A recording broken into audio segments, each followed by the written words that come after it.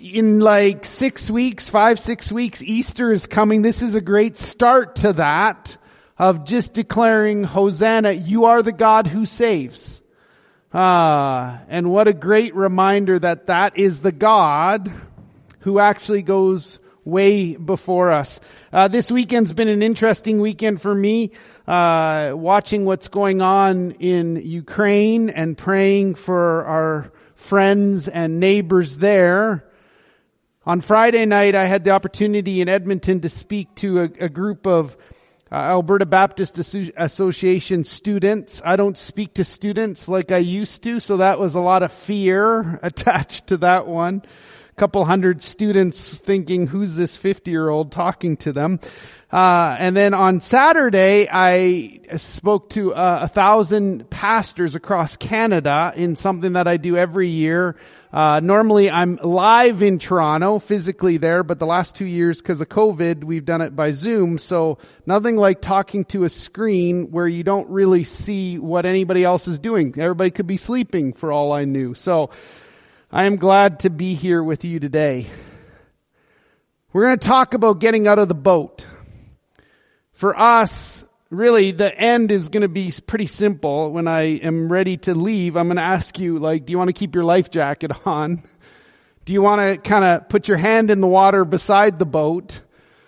Or do you actually want to walk on water like Jesus commands us to?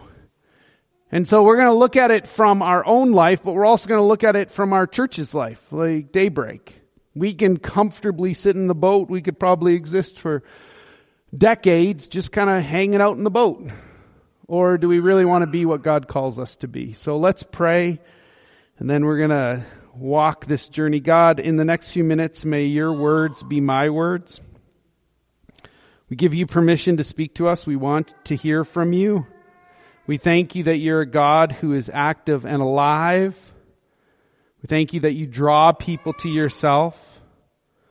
God, we pray for our brothers and sisters in Ukraine, that you would be Jehovah Jireh, you'd be their provider today, that you'd be the Prince of Peace.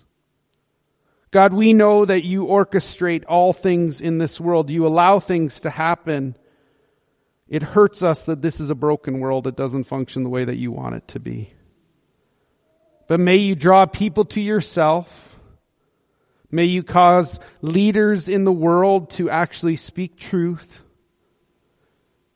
And may you bring about peace in a way that you only can. We love and adore you. We ask all this in your name. Amen. Well, here's a statement to start that we all will hate.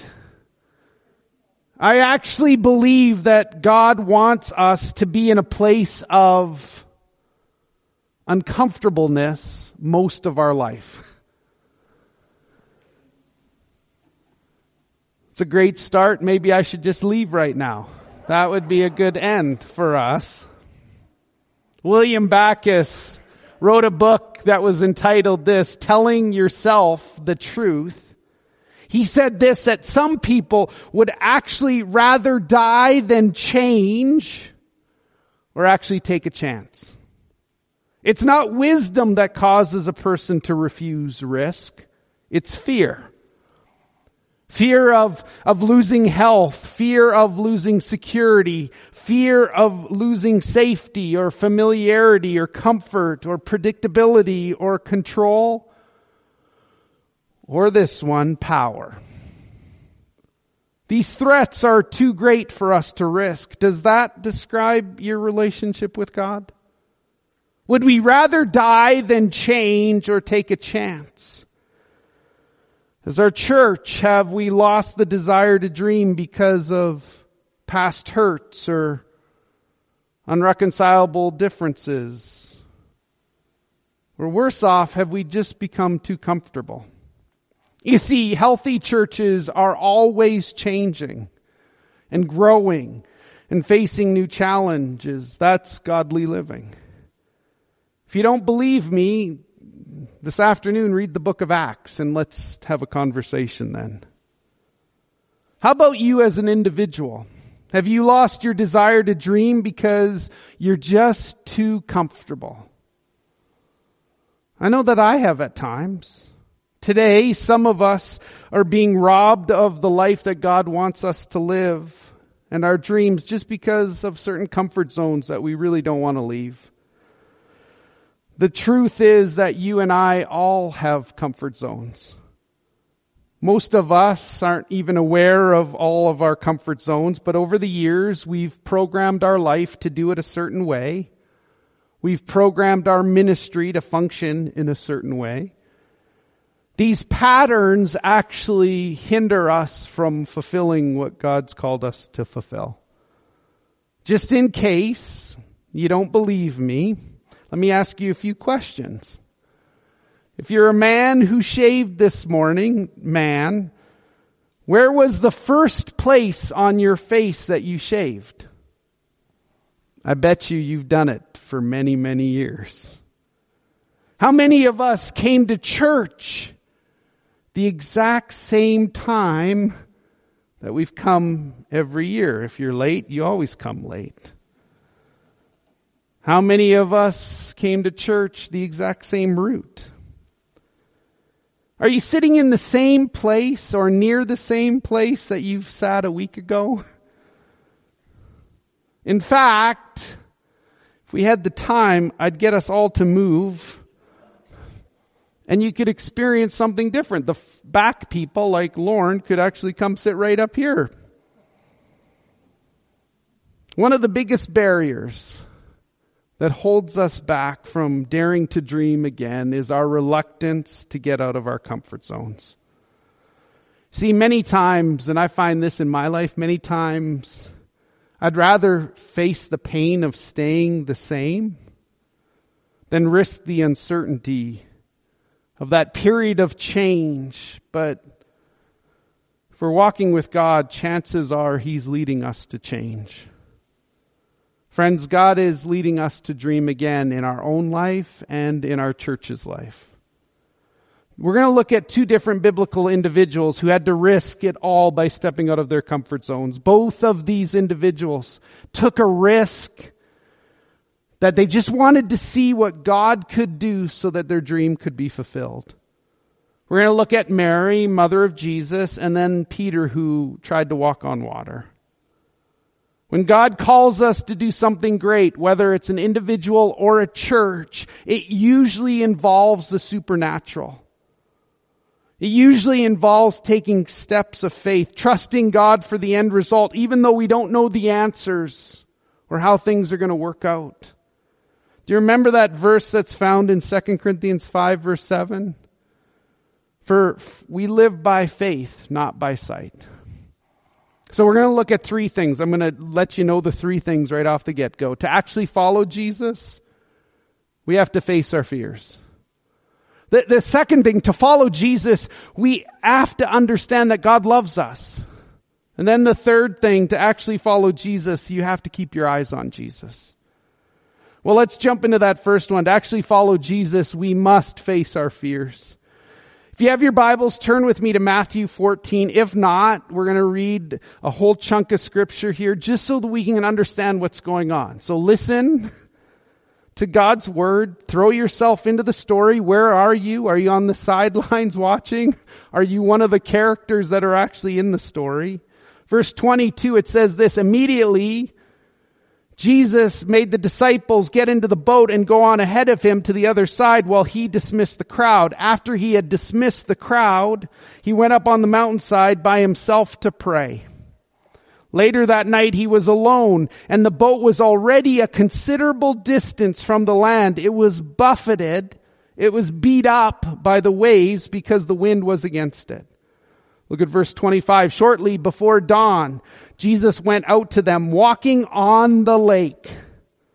When the disciples saw him walking on the lake, they were terrified. They said, "It's a ghost," and they cried out in fear. Verse 27, but Jesus immediately said to them, "Take courage. It is I, don't be afraid." Great old Peter in verse 28, "Lord, if it's you, tell me to come to you on the water." Come. Then Peter got out of the boat, walked on the water, and came toward Jesus. When he saw the wind, pay attention to that word, saw the wind. I don't know how many of us can actually see the wind. We can feel the wind. But if you're standing in the middle of a lake, I don't know how you go, man, I saw the wind. He was afraid. He began to sink. He cried out, Lord, save me. Immediately Jesus reached out his hand, caught him. You of little faith, why did you doubt? And when they climbed into the boat, the wind died down. Look at verse 26 again. The disciples are terrified. Remember, most of these guys are fishermen. What are they actually afraid of? Maybe we need to ask ourselves, what are we afraid of this morning? They're crossing the lake, the wind's blowing, they looked up, they saw someone walking on the water, they were scared. See, very first thing we have to understand here is that Peter had to deal with his fear to actually get out of the boat. He was one of the guys scared. The boat was his comfort zone. The rough water maybe made him a little bit uncomfortable, but he had been in rough water before. He had just never seen anybody walk on water. When Peter stepped out of the boat, he stepped out of his comfort zone. I wonder what his first step actually looked like when he put his foot into the water. This is Mattology. Don't put it into your notes. His heart must have been pounding. He had to face his fear to actually step into the water. And Peter actually did pretty well for a few steps. He was actually walking on the water. Peter was walking toward Jesus. Peter was following Jesus. Then Peter took his eyes off Jesus. And his fear started to get the best of him. He noticed the wind, his faith gave way, and Peter began to sink. See, when faith gives way to fear, we always sink. To actually follow Jesus, we have to face our fears. Fears will keep us in a circle of what is predictable and comfortable. God's call on your life is always to action. God wants us to act in spite of our fear. Fear can steal your lips when we should speak. It can cause you to say no when you should say yes. So friends, what are you afraid of when you think of following Jesus? Someone said this, that to the owner, a comfort zone looks wonderful. But to the outside observer, the comfort zone may not look so great. You see, you and I get comfortable with things that ought not to feel comfortable. Jesus calls us out of such comfort zones. He calls us to face our fears. Maybe you're like me. Are you fearful of making mistakes and failing if you dream again? You cannot follow Jesus fully unless you're willing to make mistakes and move beyond them. Now, a quick review of the Gospels indicate that in Matthew, Peter is mentioned in 24 different verses. Guess what? Peter is doing the wrong thing or saying the wrong thing or in some other way missing the mark. In Mark, it is 11 out of 20 verses. In Luke, it's 7 out of 18 verses he's doing the wrong thing. In John, it's 10 out of 19 verses. Friends, here's a guy who the church was built on, who seems to have about a 50% chance of doing the wrong thing in any given situation. Ultimately, Peter fails at walking on the water with Jesus' help. And what did Jesus say to Peter in Matthew chapter 16, verse 8? I tell you, Peter, and you're the rock. I'm going to build my church and the gates of Hades will not overcome it. Well, what was it that Jesus saw in Peter? I believe that Jesus saw in Peter a man who could change, a man who could be shaped, a man who could grow. He saw in Peter a man who made mistakes but was willing to move beyond those mistakes. Later, Peter discovered that walking on water was not the greatest thing that Peter could do.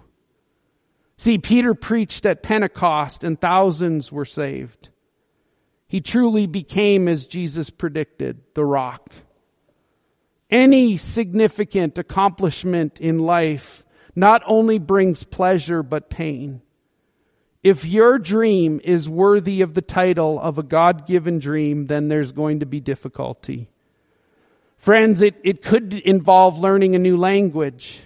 Maybe it's going on a short-term missions trip. Maybe it's sharing Jesus in your office. Dreams come at the price of pain. But it is the pain of growth and maturity, not the pain of regret and the dream fading away. God's ultimate purpose for us is not our comfort. God's ultimate purpose for us is that we'd be transformed into people who are like Jesus. Philippians chapter 3 verse 12 says this, "Not that I've already obtained this is Paul speaking, or have already arrived at the goal. I press on, I take hold to which Christ Jesus took hold of me." Brothers and sisters, I do not consider myself yet to have taken hold of it, to have arrived. But one thing I do, I forget what's behind me. I strain toward what is ahead. I press on toward the goal for the prize for which God has called me heavenward. Friends, I pray that the struggles that we face as a congregation are struggles created because we launch out and do what we believe God is calling us to do. What are you not doing because you are spiritually afraid? Friends, do it anyways. Here's the second thing. To actually follow Jesus, we have to understand that God loves us. Looking at Mary's life and what God was calling her to do, Luke chapter 1, verse 26, in the 6th month of Elizabeth's pregnancy, God sent an angel, the angel Gabriel, to Nazareth, a town in Galilee, to a virgin pledged to be married to a man named Joseph. The angel went to her and said this, "Greetings, Mary, you're highly favored. The Lord is with you." Look at verse 29. That's our response. Mary was greatly troubled at his words and wondered what kind of greeting this would be. But the angel said to her, "Don't be afraid. You have found favor with God. You will conceive, give birth to a son. You're to call him Jesus. He will be great. He will be called the Son of the Most High. The Lord God will give him the throne of his father David. He'll reign. His kingdom will never end." "How will this be? Since I'm a virgin," the angel answered, "the Holy Spirit's going to come on you. The power of the Most High will overshadow you. The Holy One will be born, will be called the Son of God. Even Elizabeth, your relative, is going to have a child." I love verse 37. "For no word from God will ever fail. I am the Lord's servant. May your word to me be fulfilled." Too many of us look at the challenge that God is giving us to risk in a similar way. We think that God's going to leave us hanging. However, whenever God challenges us to step out of our comfort zone to follow him, you can be encouraged that he does this only for your good. He wants to get you out of the self-made prison that you've made. Look back at the story of Mary. Did you notice a few things in verse 28 and 30? You are highly favored. God is with you. You have found favor with God. God is not challenging Mary to a dare. She may have to risk, but the one who is calling her to risk, to step out of her comfort zone, is deeply in love with Mary and has nothing but her best interests in mind. God knows this challenge will help Mary become the exact person that God wants her to be. When God challenges you to follow him, he is doing so because he loves you. Yep, it's going to involve risk. God is going to use you, and in that using, you'll become who God wants you to be. The dream that God had given to Mary had everything to do with her playing a part in the great divine drama. God has a master plan for his people. It involves sending Jesus to be the Savior of the world. God now calls you to be agents of restoration to a world that desperately needs it. What dream, friends, have you been neglecting? Because you need to understand that God loves you and this is for your benefit and not for your harm. Well, let's slowly bring this to a close. To actually follow Jesus, keep your eyes on Jesus. Hebrews 12 verse 2 says, "Let us fix our eyes on Jesus, the author and perfecter of our faith, who for the joy set before him endured the cross, scorning the shame, and sat down at the right hand of the throne of God." If you were to do a study in the New Testament, especially in Matthew, Mark, Luke, and John, what you would see is guys that climbed trees because they knew if they saw Jesus, they would be changed. You would see a group of 4 guys bringing a paralyzed man to a house that was so full that they couldn't see Jesus, so they climbed on the roof and broke through the roof because they knew if their friend saw Jesus, his life would be changed. The woman who reached out for Jesus' cloak looked at Jesus and said, "If I just get a piece of Jesus, my life will be changed."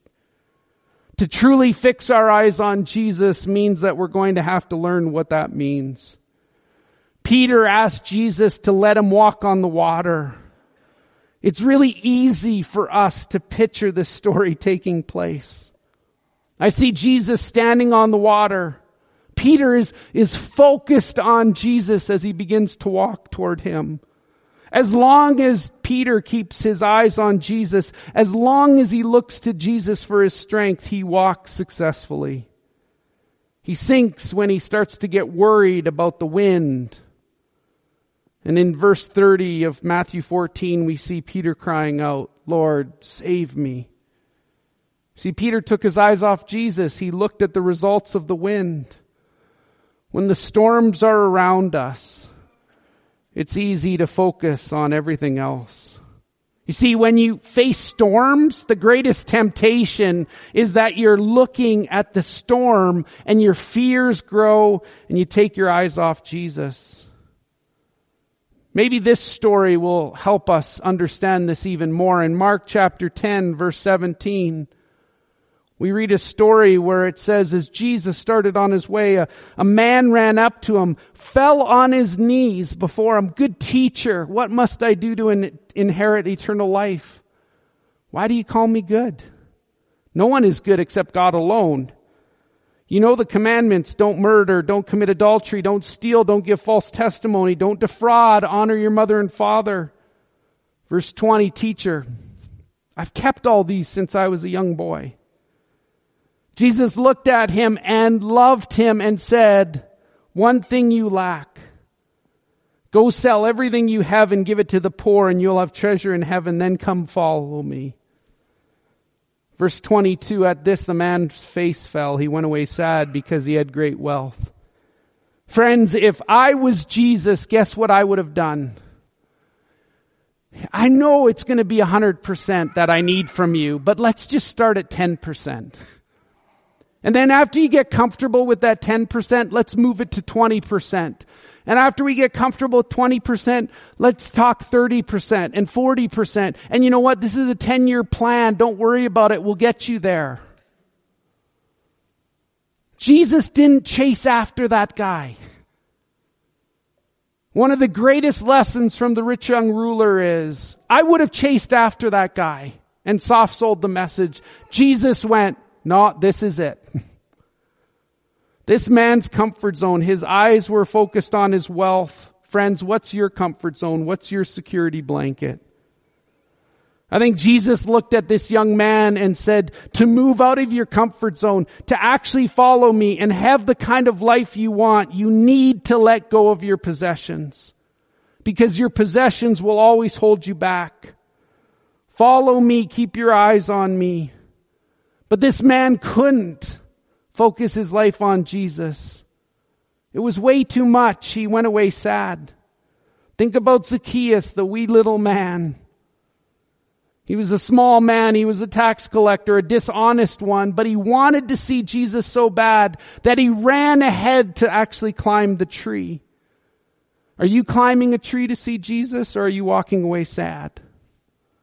God wants you to move out of your comfort zones to follow him. It's not that he enjoys seeing you uncomfortable. He just knows that people moved out of their comfort zones are able to grow. Streams die in our comfort zones. The only way to stay alive is to keep growing, period. You have to keep dreaming.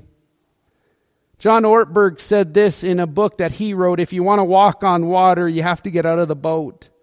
Hearing the story of Peter getting out of the boat and his public faith failure took me back to one of my less glorious moments. The good intent and the public agony. But at this time I heard something new. Did Peter really fail?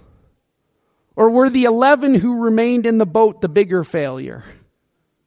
Yes, it was a storm. Yes, it defied the laws of nature. But Peter actually stepped out of the boat. He risked. When he fell, God picked him up. Jesus is looking for followers who are willing to get out of the boat.